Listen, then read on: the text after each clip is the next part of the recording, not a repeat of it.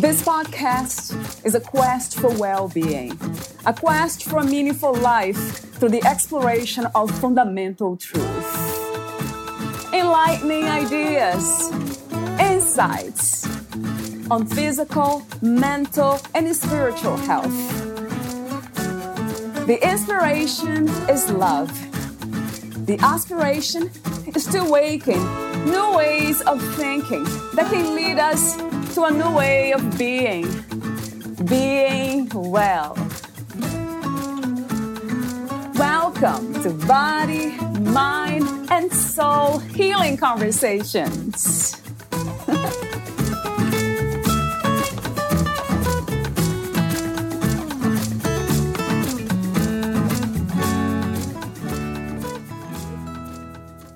Valeria interviews Michelle Ray, the author of Living from the Center Within, Co-Creating Who You Are Becoming.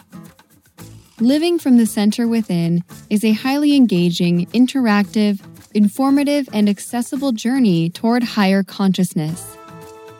Moving from personal pain and lacking to abundance and wholeness is possible. Living from the Center Within helps readers center, quiet, and open the mind, body, heart. Using the wisdom of ancient teaching and modern science, invitations to daily transformative practice and reflection questions, Ray walks with readers through 3 levels of human consciousness: expanding awareness, focusing attention, and clarifying intention brings people to their center within. Michelle Ray is a transformational coach and spiritual teacher. She is the founder of The Center Within, LLC, author of Living from the Center Within, Co-Creating Who You Are Becoming, and graduate faculty at the University of Minnesota in 3 colleges. As an intuitive, Michelle provides guidance navigating the transformative shift we are individually and collectively engaged in as we expand our access to higher consciousness. Her passion is supporting individuals and service groups choosing timelines that have the most positive outcomes for themselves and the greater collective. She delights as clients and students step more fully into their power and release what no longer serves while creating a life they love personally and professionally. To learn more about Michelle or for questions, please email her at michelle@centerwithin.com. Call her 612-465-9775 or visit centerwithin.com. Here is the interview with Michelle Ray.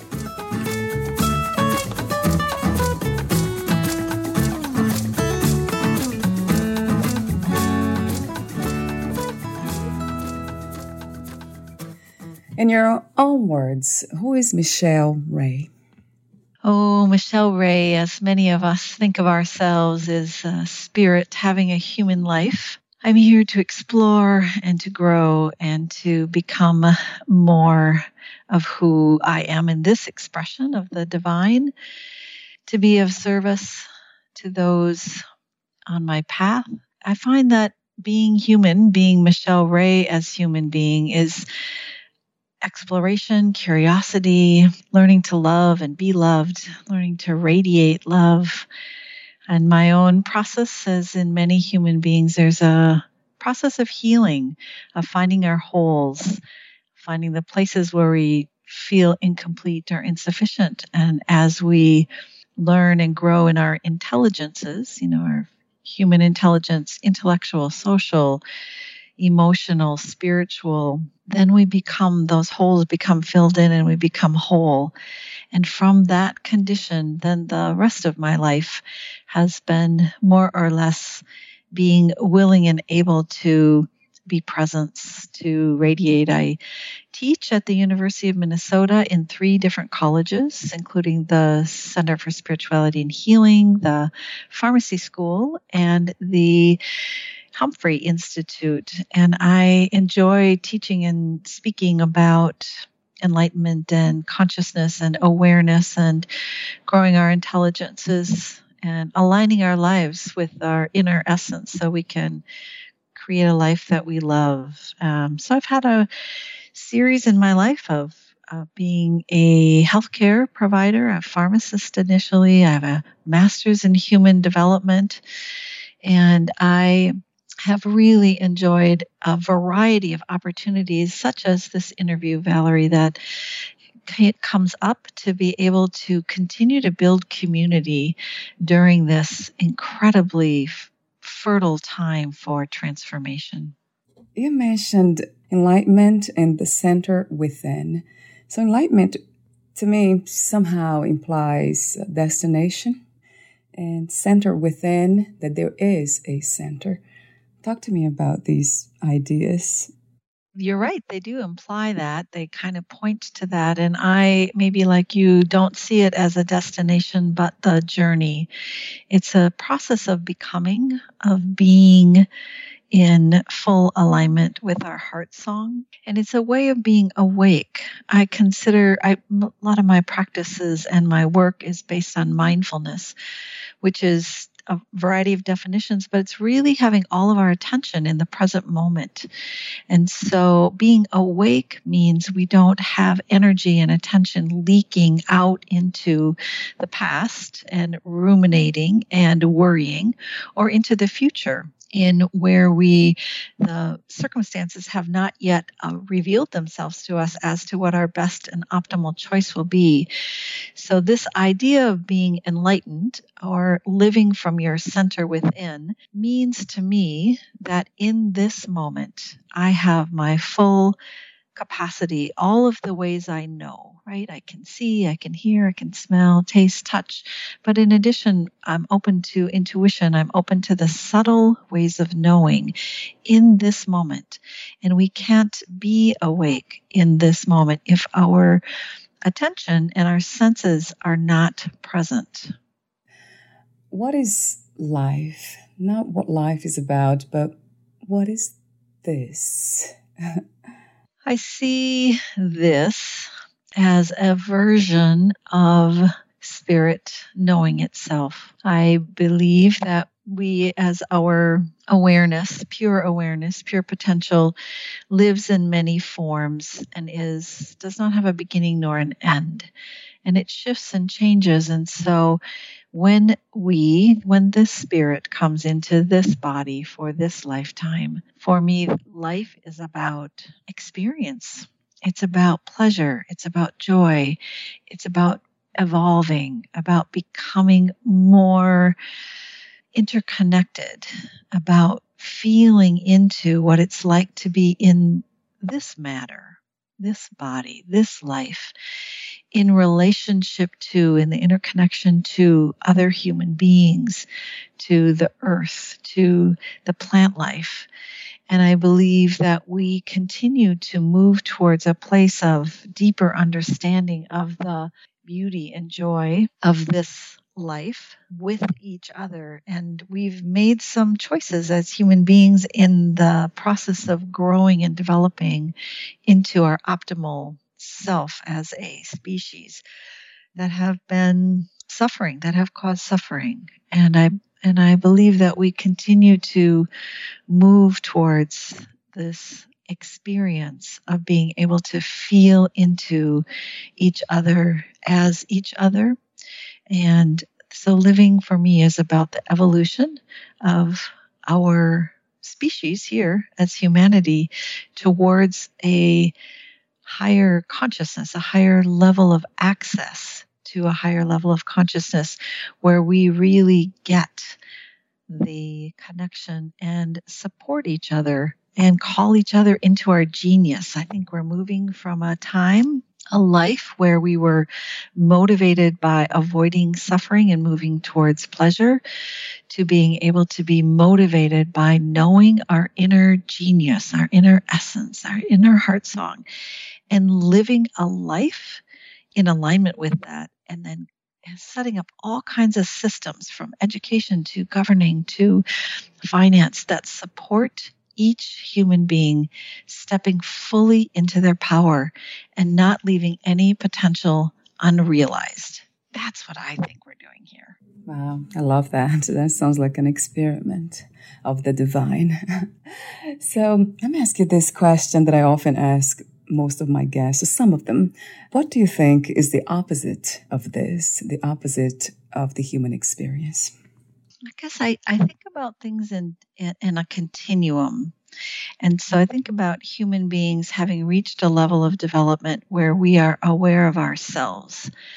And I think that the opposite, or the inversion of that, or a lower level of development, are beings that are filled with consciousness but aren't necessarily aware of themselves. So I think of it more at a level of development of instinct versus actually being aware of themselves, and then being able, from that level that we are invited to participate in co-creating who we are becoming, versus following in an unaware line of evolution, in a line of living a life, but simply based on instinct. So that's how I think of it. I've never been asked that question. It's a great question, Valeria.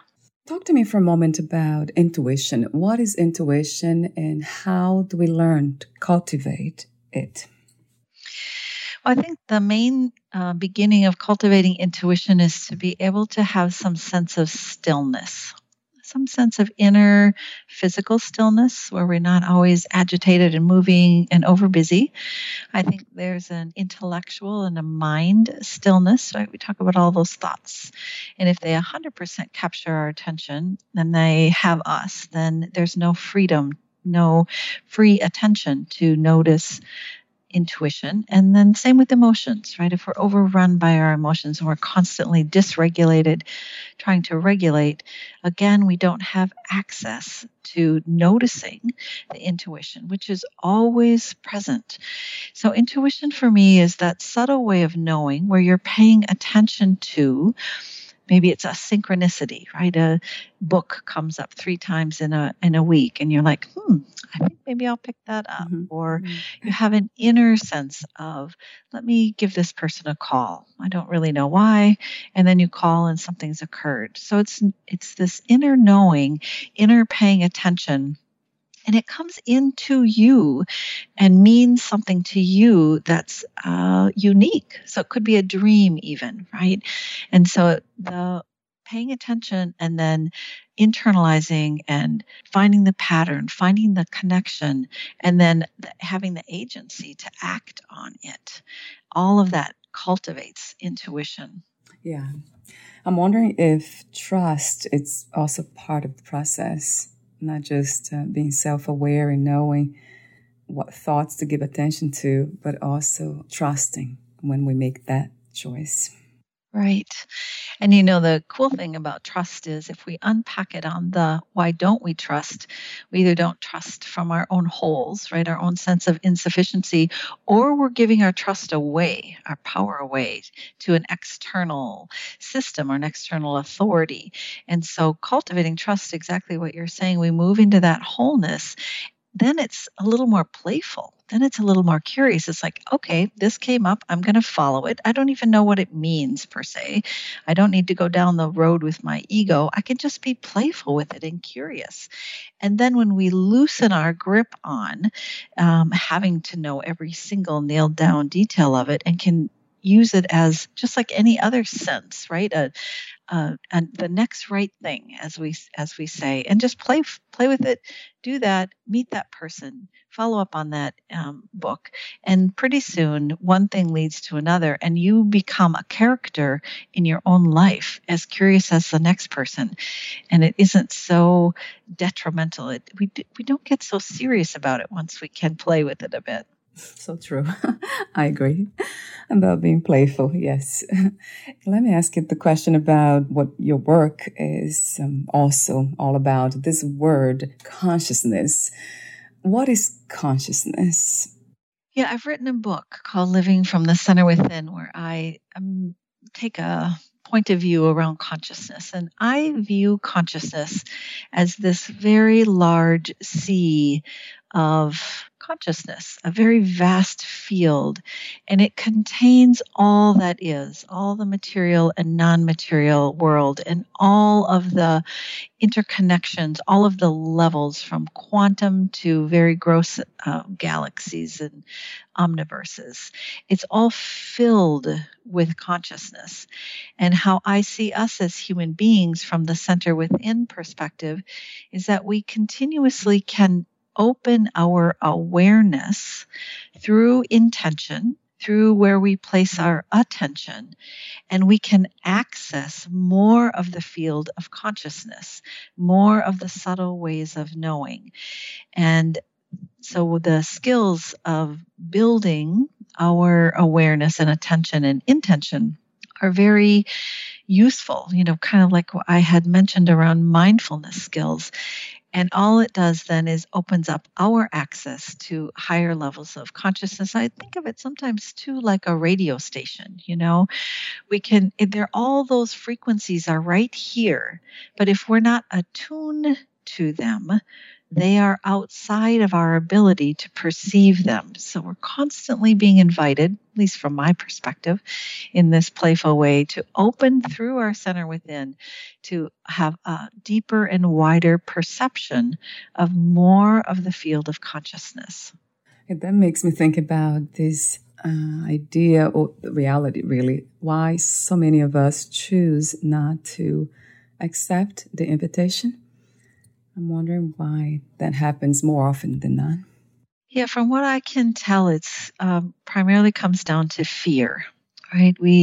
I had a spiritual teacher once that said we walk up the ladder of life backwards, and we focus about, well, if I do that, if I get that advanced degree, or I move to this place that's calling me, well, what will I be giving up? What will change? What will be different? What will be unfamiliar or maybe even uncomfortable?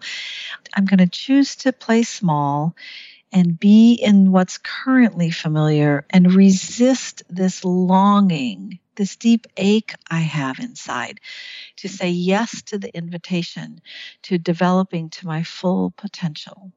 And it's, I think, a lot based on fear. Some say that fear is love.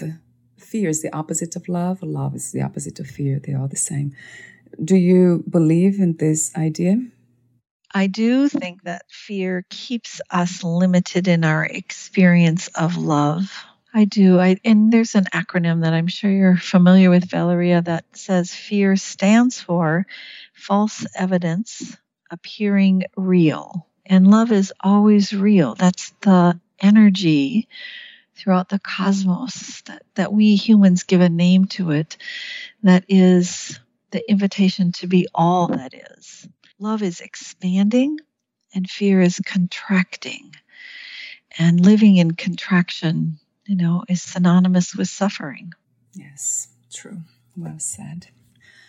So I have a few more warm-up questions before we talk about some of the topics in your book, Living from Your Center Within, Co-Creating Who We Are Becoming.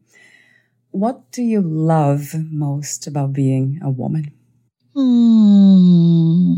I think that in my lifetime, women have had a lot more latitude to be who they are in expression without so many restrictions as the men. The men seem to be more confined to or bought into the preconceived notion of what men are. So women can be CEOs, they can be presidents of company, they can be in very public, powerful positions, they can be scientists, they can do whatever they want.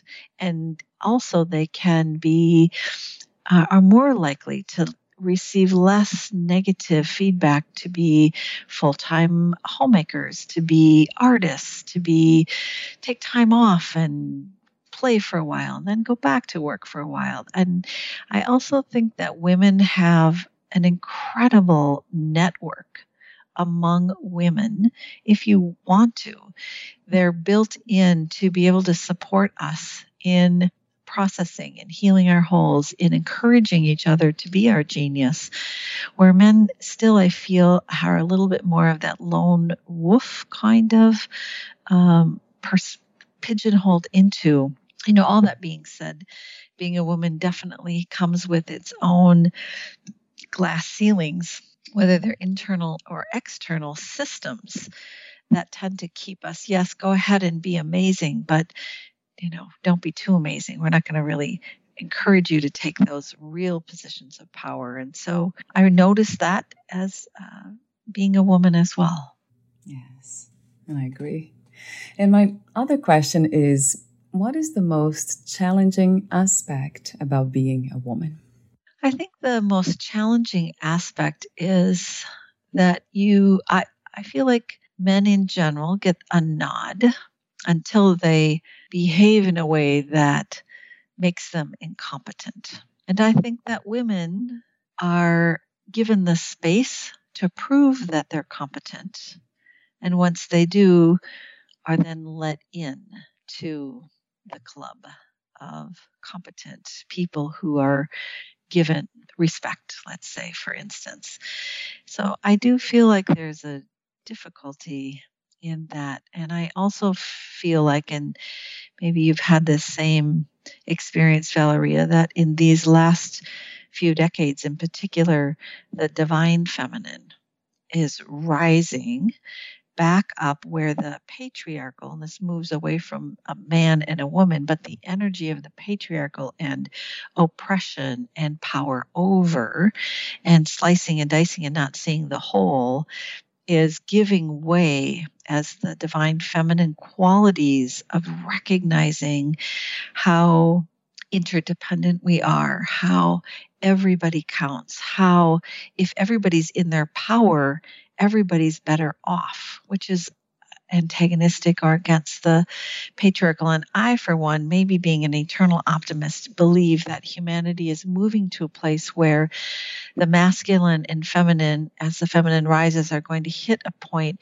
where they can fuse together. There can be an actual fusion where they both dance in creating a life, creating systems, creating education, healthcare, pick your system, but that they're both honored equally as they need to be for us human beings to be in optimal capacity. It's been a painful struggle to move in that direction, but I, for one, see us getting much closer. I love your vision. I have a question about freedom here for you, Michelle. What is the meaning of freedom to you? What is to be free? Free is to know yourself and to make every single choice in alignment with your essence, with your divine nature, having a human experience. So the lack of freedom is when, one, you don't even know what that is because you've been so dismissed by yourself and others, or you follow along with what you are told without running it through your truth center within, and then behaving and making choices in ways that are compliant with often false information that you have been fed. I've been noticing lately the number of media presentations that are telling me, the viewer, that I'm either for this or I'm against this, right? And that's not freedom, because freedom is I'm not buying into the whole system. It's not about being for something or against something. Stop distracting me from my freedom, which says everybody counts. We can do this. It's an and please stop telling me either or is the only choice. That is not freedom. What do you think at this moment, at this time, with everything that's happening, what do you think is our greatest need? Our greatest need is to set down any place inside of us where we feel a lack and scarcity, where we feel entitled, where we are motivated by greed or fear. And when we can set that down, and as if you have invited us to step into freedom, we will stand up and realize the incredible abundance we have on this planet, the incredible value of the diversity of human beings, even just to start there, of different belief systems, different colors, different ways of seeing things. Because when I can really sit in freedom, not from this lack and entitlement and greed and oppression, and be with another human being and hear their story and see myself in them, that's freedom for the collective. And that's where we're heading. That's where we are being invited to step into. I have a few more questions, warm-up questions. Next one's about inner peace. What is your understanding and idea of inner peace? Inner peace rests at that center within as well. And the inner peace is continuous.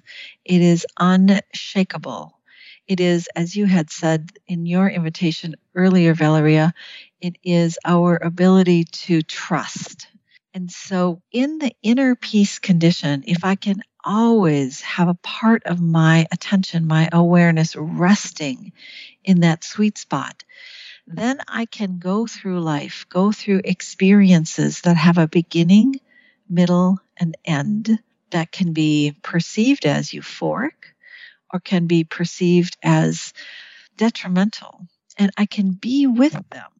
I can make choices that are optimal in that moment to move forward, to relieve the suffering, to enjoy the pleasure, whatever it is.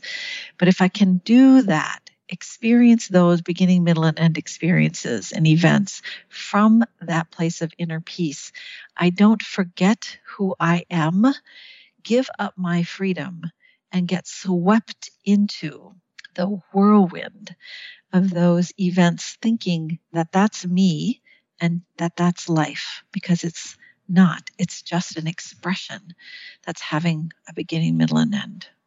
Do you somehow connect this idea of inner peace to balance? I do. And I think inner peace and balance, I think about balance as sort of like a surfboard, right? We can stay on the surfboard, whether the waves are big or whether they're little, but we have to keep adjusting, maybe like a sailboat, right? The winds come up, they go down. So there is a constant shifting, a constant necessity to be engaged. It's in rebalancing continuously. And if we get frustrated and think, well, I want to stand here on this hard ground in this one place and stay in balance, right? That gives you a false sense of security. And then when it doesn't happen, because that's not life, then you feel inadequate. So balance is this continual motion to stay in a condition of peace and harmony. I love the word you used earlier with the feminine and the masculine energies, the dance. It really feels like everything's a kind of dance movement. I have one last question for you. Do you ever use the word God? And if you do, what, where, and who is God? I do use the word God, and I use God as a coach, as a transformational coach. One of my things is to be with people where they are. And my favorite definition of God that I've read about is in a book by Deepak Chopra called How to Know God. And he talks about, gives us 7 stages of how to know God. And what his premise is that God is a reflection of our level of development. Kind of back to that idea again. So if I'm at the beginning of my development and I'm really grounded in fear, then God is that right old human with the long hair that lives somewhere else that's judging me all the time, and I just try not to have the wrath. And then if I move from there, then God becomes more like a prophet, right? And there's more information, and it's more about teaching, and it's more of a loving God. And then if I move from there, if I continue to grow in my own development, I can see God as a brother or a prophet or someone who's here to teach but is also embodied. And if I keep moving in the Christian tradition, then the next level of God might be the Holy Spirit, right? And that God lives in everything. but that God living in everything is almost blasphemous to a person whose level of development believes that God is a fear-based someone out there that you're trying to please. And so to finish, and I haven't read the book for a while, so as I talk about this, I encourage any of our listeners to pick it up and know that I have it generally right, but not all the details. But the invitation then is to move even from the Holy Spirit to the idea of the Trinity, right? God is three persons in one, and moving all the way until God is unity consciousness, and all that is contains God. And so we, as every human being, every life form, is filled with the essence, the divine essence of God.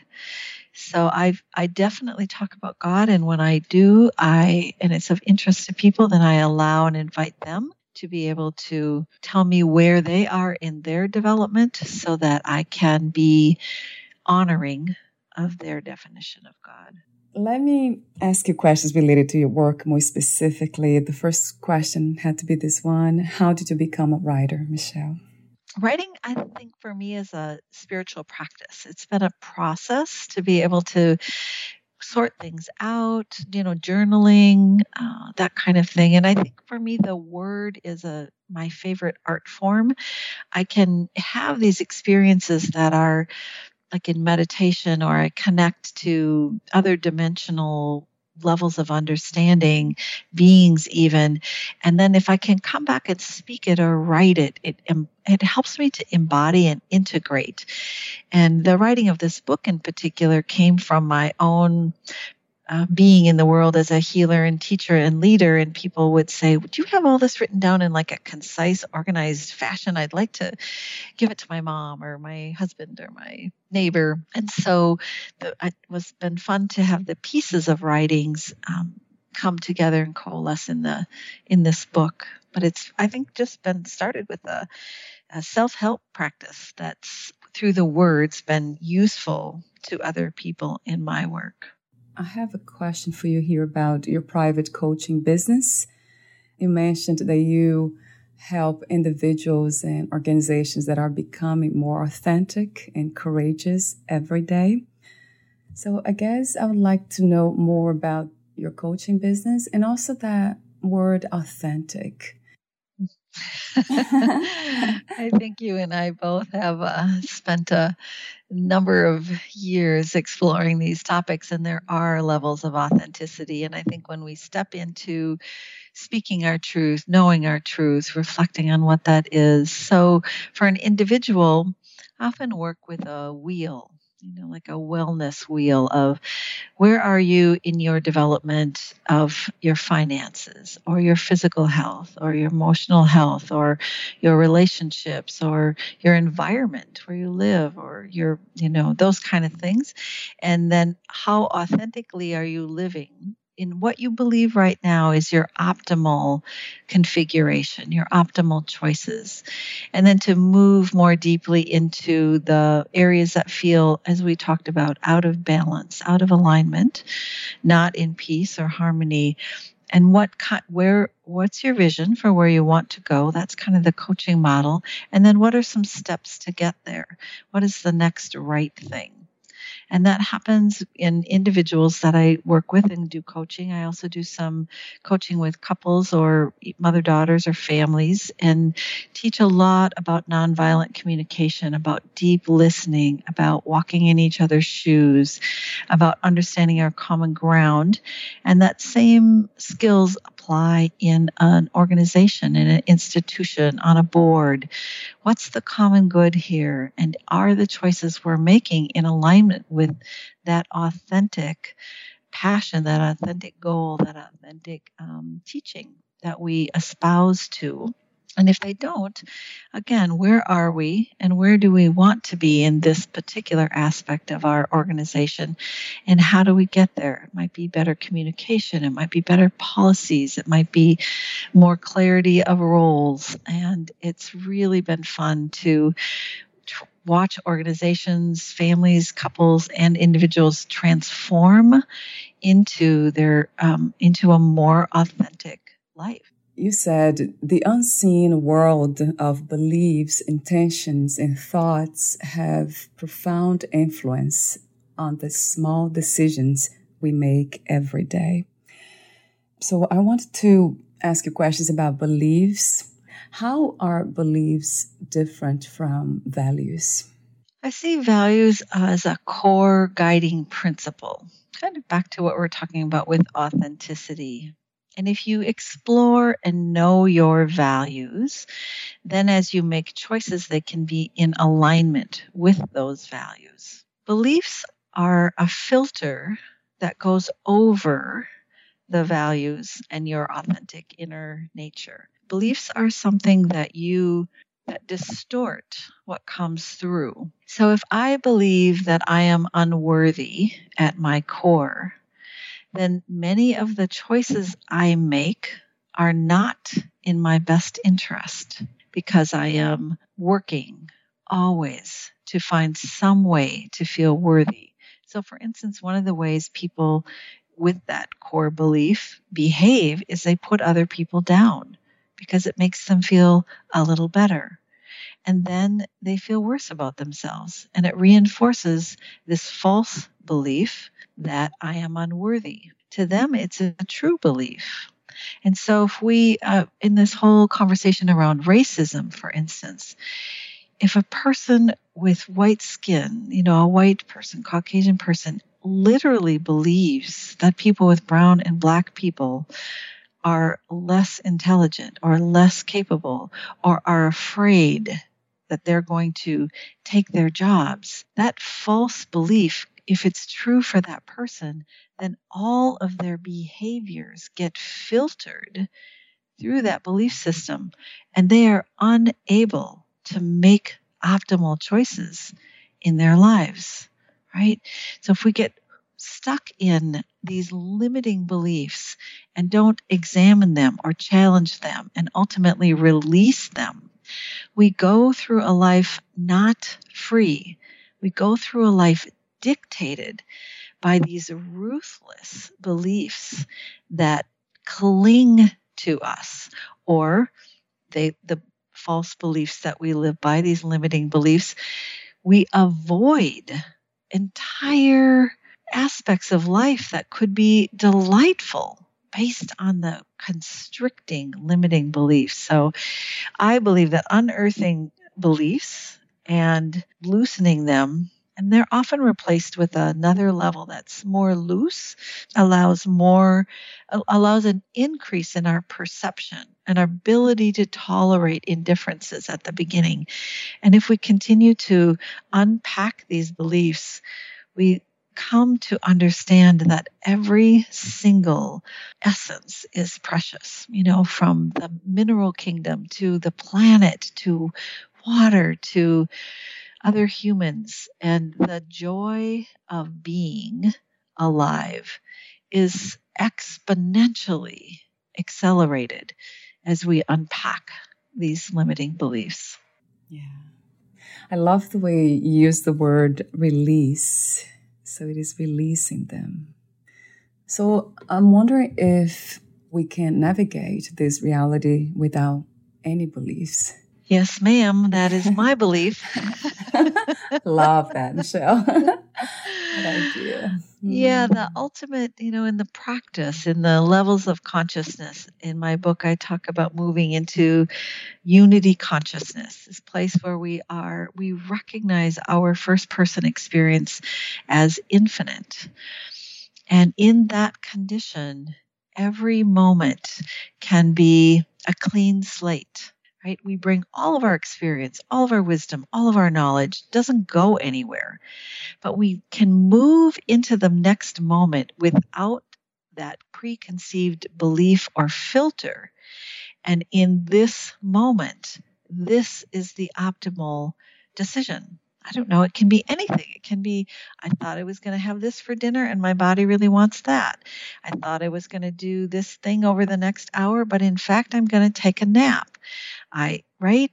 So we have kind of this skeleton of a plan of a day, let's say. And if we can live without limiting beliefs, we can be present with all of our attention and awareness in the moment, and then intend to make choices on behalf of the highest good for ourselves and all beings. And that is the idea of living without beliefs that are limiting, is that every moment we take a breath in and out and express ourselves. And between the breath is a pause where we go back to a white, clean slate, and then we re-engage in our next breath and do the next right thing. I love that idea of living this life this way. And is there the risk of this becoming a concept, and then now we're thinking the experience and perhaps aware of that idea that we need to be in the moment and let go? Because it sounds to me like another practice. It is. There is a practice. The practice for me goes back to mindfulness and having all of our attention in the present moment. So that's the ultimate practice, is to live that way. And so we want to just notice versus thinking too much. And there's this combined flow in every moment where we open, we allow, we surrender, we notice with an unfiltered perception. And then there's the agency piece. Then we act. So it's not passive. It's not aggressive. It's just in alignment in that moment with what is. And we do our part. So yes, if we get into overthinking, overplanning, overjudging, then we know we've fallen out of that non-belief, that mindfulness in the present moment. Yeah, that makes sense. So it's not thinking really how to behave, how to be, but being aware of what is. Yeah, that makes sense. Right. Right. The practice. I mean, I've heard that said, and I'm sure you have too. The goal of meditation, the goal of practice, the goal of breathing in mindfully is to live it just moment to moment, right? Yes. And the practice falls away. It's like the doing moves from the being inside when we're in that condition, right? We're in the beingness of it, and then the doing flows from there versus the opposite, where the doing gives us the value of being alive. And that's where we do that 180-degree flip over time. And it feels very different to be a human being instead of a human doing. Yeah, I wanted to ask a question about imagination. How is imagination different from intuitive thoughts and rational thinking? As you ask that question, imagination for me feels like it's the entire pool of pure potential. It's everything that has been, could be, or is. And so it's this undifferentiated, kind of closer to the field of consciousness, right? Everything exists there in every possible form. And then a little more defined is this interconnected realm of consciousness where intuition and paradox and archetypes live, right? Synchronicity lives. It's not so specific, but out of the pure possibilities of imagination, something emerges in our awareness, right? To notice, to act on, to make a choice about. And then, as you said, the mental mind is even more defined. It's more dense. And often the information flows that direction from the pure imagination, the pure field of potential, through intuition, through knowing in these subtle ways, into our physical body, our mind, our emotions. And then we run it through all that. Is it authentic? Is it mine to do? Or am I just trying to fix or be codependent, or, all those other things that happen in our mind body. And then we use our intellect, we use our body, we use our emotional body to move about the world and take what we know, what emerges in our awareness from those realms of the unseen world, and create the seen world, create our lives. And I have a few more questions, but for a moment, Michelle, please talk to me about the 3 main levels of consciousness. I think you have been already talking about these levels, more precisely the I am infinite, you just mentioned a moment ago, but talk to me briefly about these three levels of consciousness? Yeah, they all exist simultaneously inside of all of us. And they are not linear. You don't necessarily move from one to the other. You can move back and forth. But just for a map, I use the level of consciousness, the beginning of I am individual. And this is often the first stage of human development. And here, our self-identification is limited to our own bodies, thoughts, emotions, personal stories, experiences. And from that perspective, I am me and I end at the end of my skin, and everything else is other. And so I'm kind of in a continual state of protect and defend, right? And I need to focus on healing my holes and becoming whole. And as we move into the next stage, we have this sense of I am interconnected. And here our perception shifts, and we actually begin to realize our individual self as interconnected. We recognize that our experience is really directly and continuously affected by what's occurring outside of our personal bodies, emotions, and thoughts. And often I'll even give someone who says, I don't even know what you're talking about. I'll say, when you go for a walk, and you go for a walk in a crowded place, how do you feel in your body? What thoughts do you have? What are your emotions? And how about when you're in your favorite place in nature, or in a conversation with a dear companion or friend or lover? You know that it changes your experience of your body, thoughts, emotions by being interconnected with what is continuously around you. And as we move into that, then we become more familiar with that stage of consciousness, and it becomes more our home, more our regular identity, then we begin and continue to play into moving into this infinite.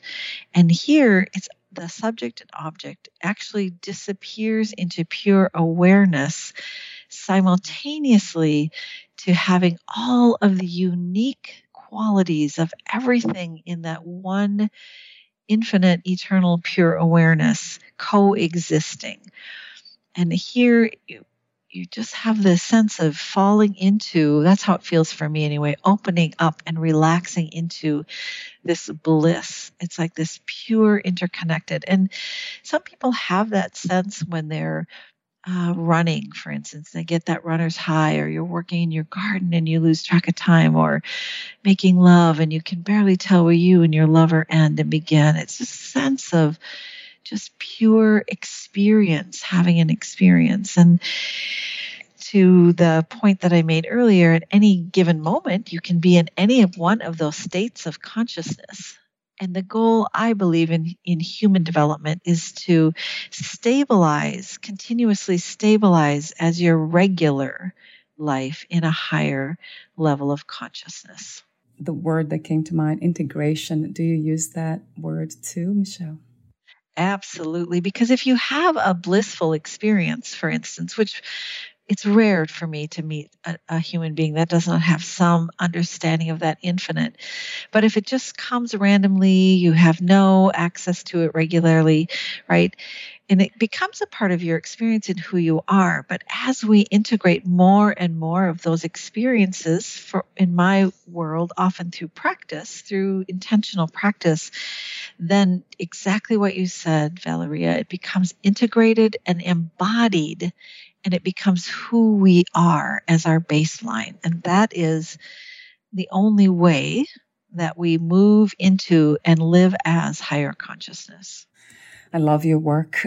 I love the way you explain. It's so clear. It can be felt. That's interesting. It's not just intellectualizing more knowledge, but it can be felt. I can feel the integration in you, like the way you speak, how you speak, what you speak about, the sound, everything comes together as one. How beautiful. I have a few more questions for you. I call them final questions. But before that, would you like to add anything or read a passage in your book? Let's see, a passage in my book. There is so many things. I know. Here's one I'm going to read. It's actually I have permission from Eckhart Tolle to invite us all to participate in service as I am infinite. There is an even deeper level to the whole than interconnectedness of everything in existence. At that deeper level, all things are one. It is the source, the unmanifested one life. It is the timeless intelligence that manifests as a universe unfolding in time. The whole is made up of existence and being, the manifested and the unmanifested, the world and God. So when you become aligned with the whole, you become an aware part of the interconnectedness of the whole and its purpose, the emergence of consciousness into the world.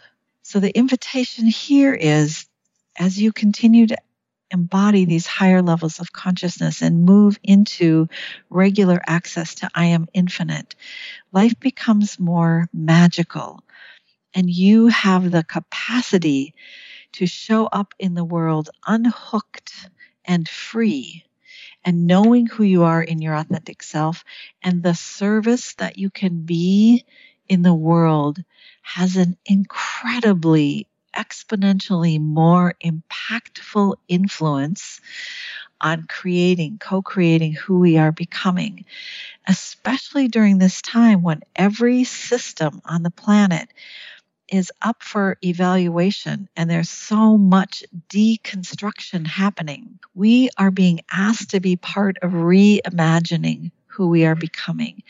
And so the gift that you give to yourself and humanity in doing this work towards higher consciousness ripples out and is a benefit to everyone.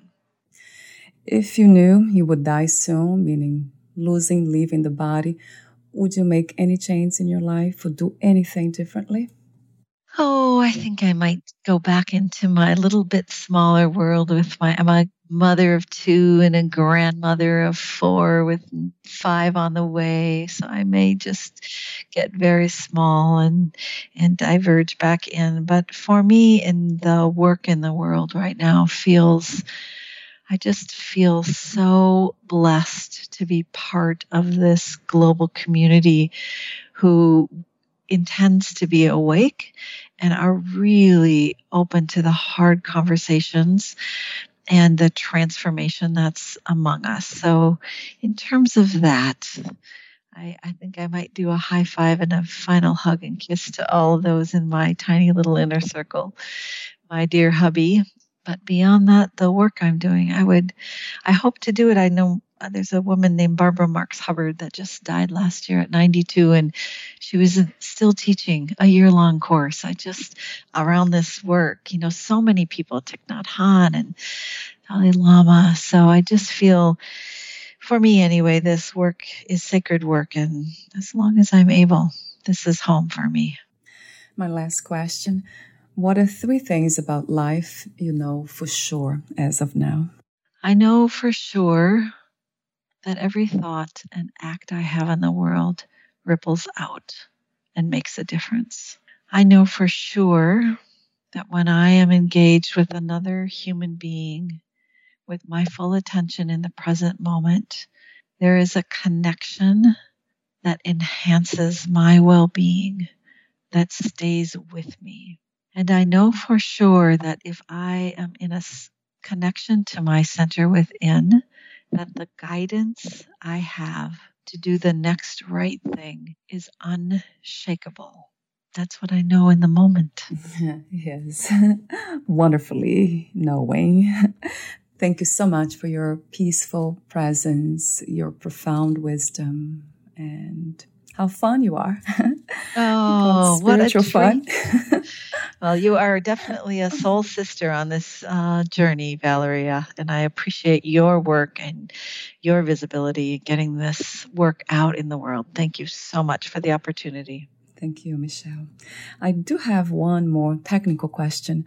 Where can we find more information about you, your books, products, services, and future projects? Thank you for that. Yeah, Living from the Center Within, Co-Creating Who You Are Becoming is available anywhere online. The Paragon House is the publisher. They have plenty as well. You can find more information about my book, the services I offer, my ongoing group coaching, offerings as well as individual coaching at my website, which is Center Within, CenterWithin.com. And I am here in the Twin Cities in Minneapolis. So if you're ever by, I have an office. Love to see you there. I use Skype and Zoom and phone and all those other ways to get a hold of me. And then I'll offer my email as well, Valeria. It's Michelle with one L, Michele at centerwithin.com. Beautiful. Thank you so much again, Michelle, and we'll talk soon. Thank you, Valeria. Bye.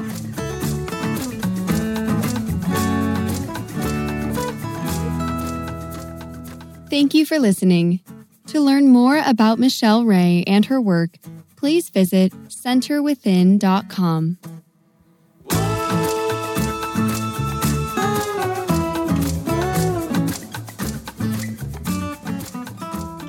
To learn more about this podcast, please visit fitforjoy.org/podcast.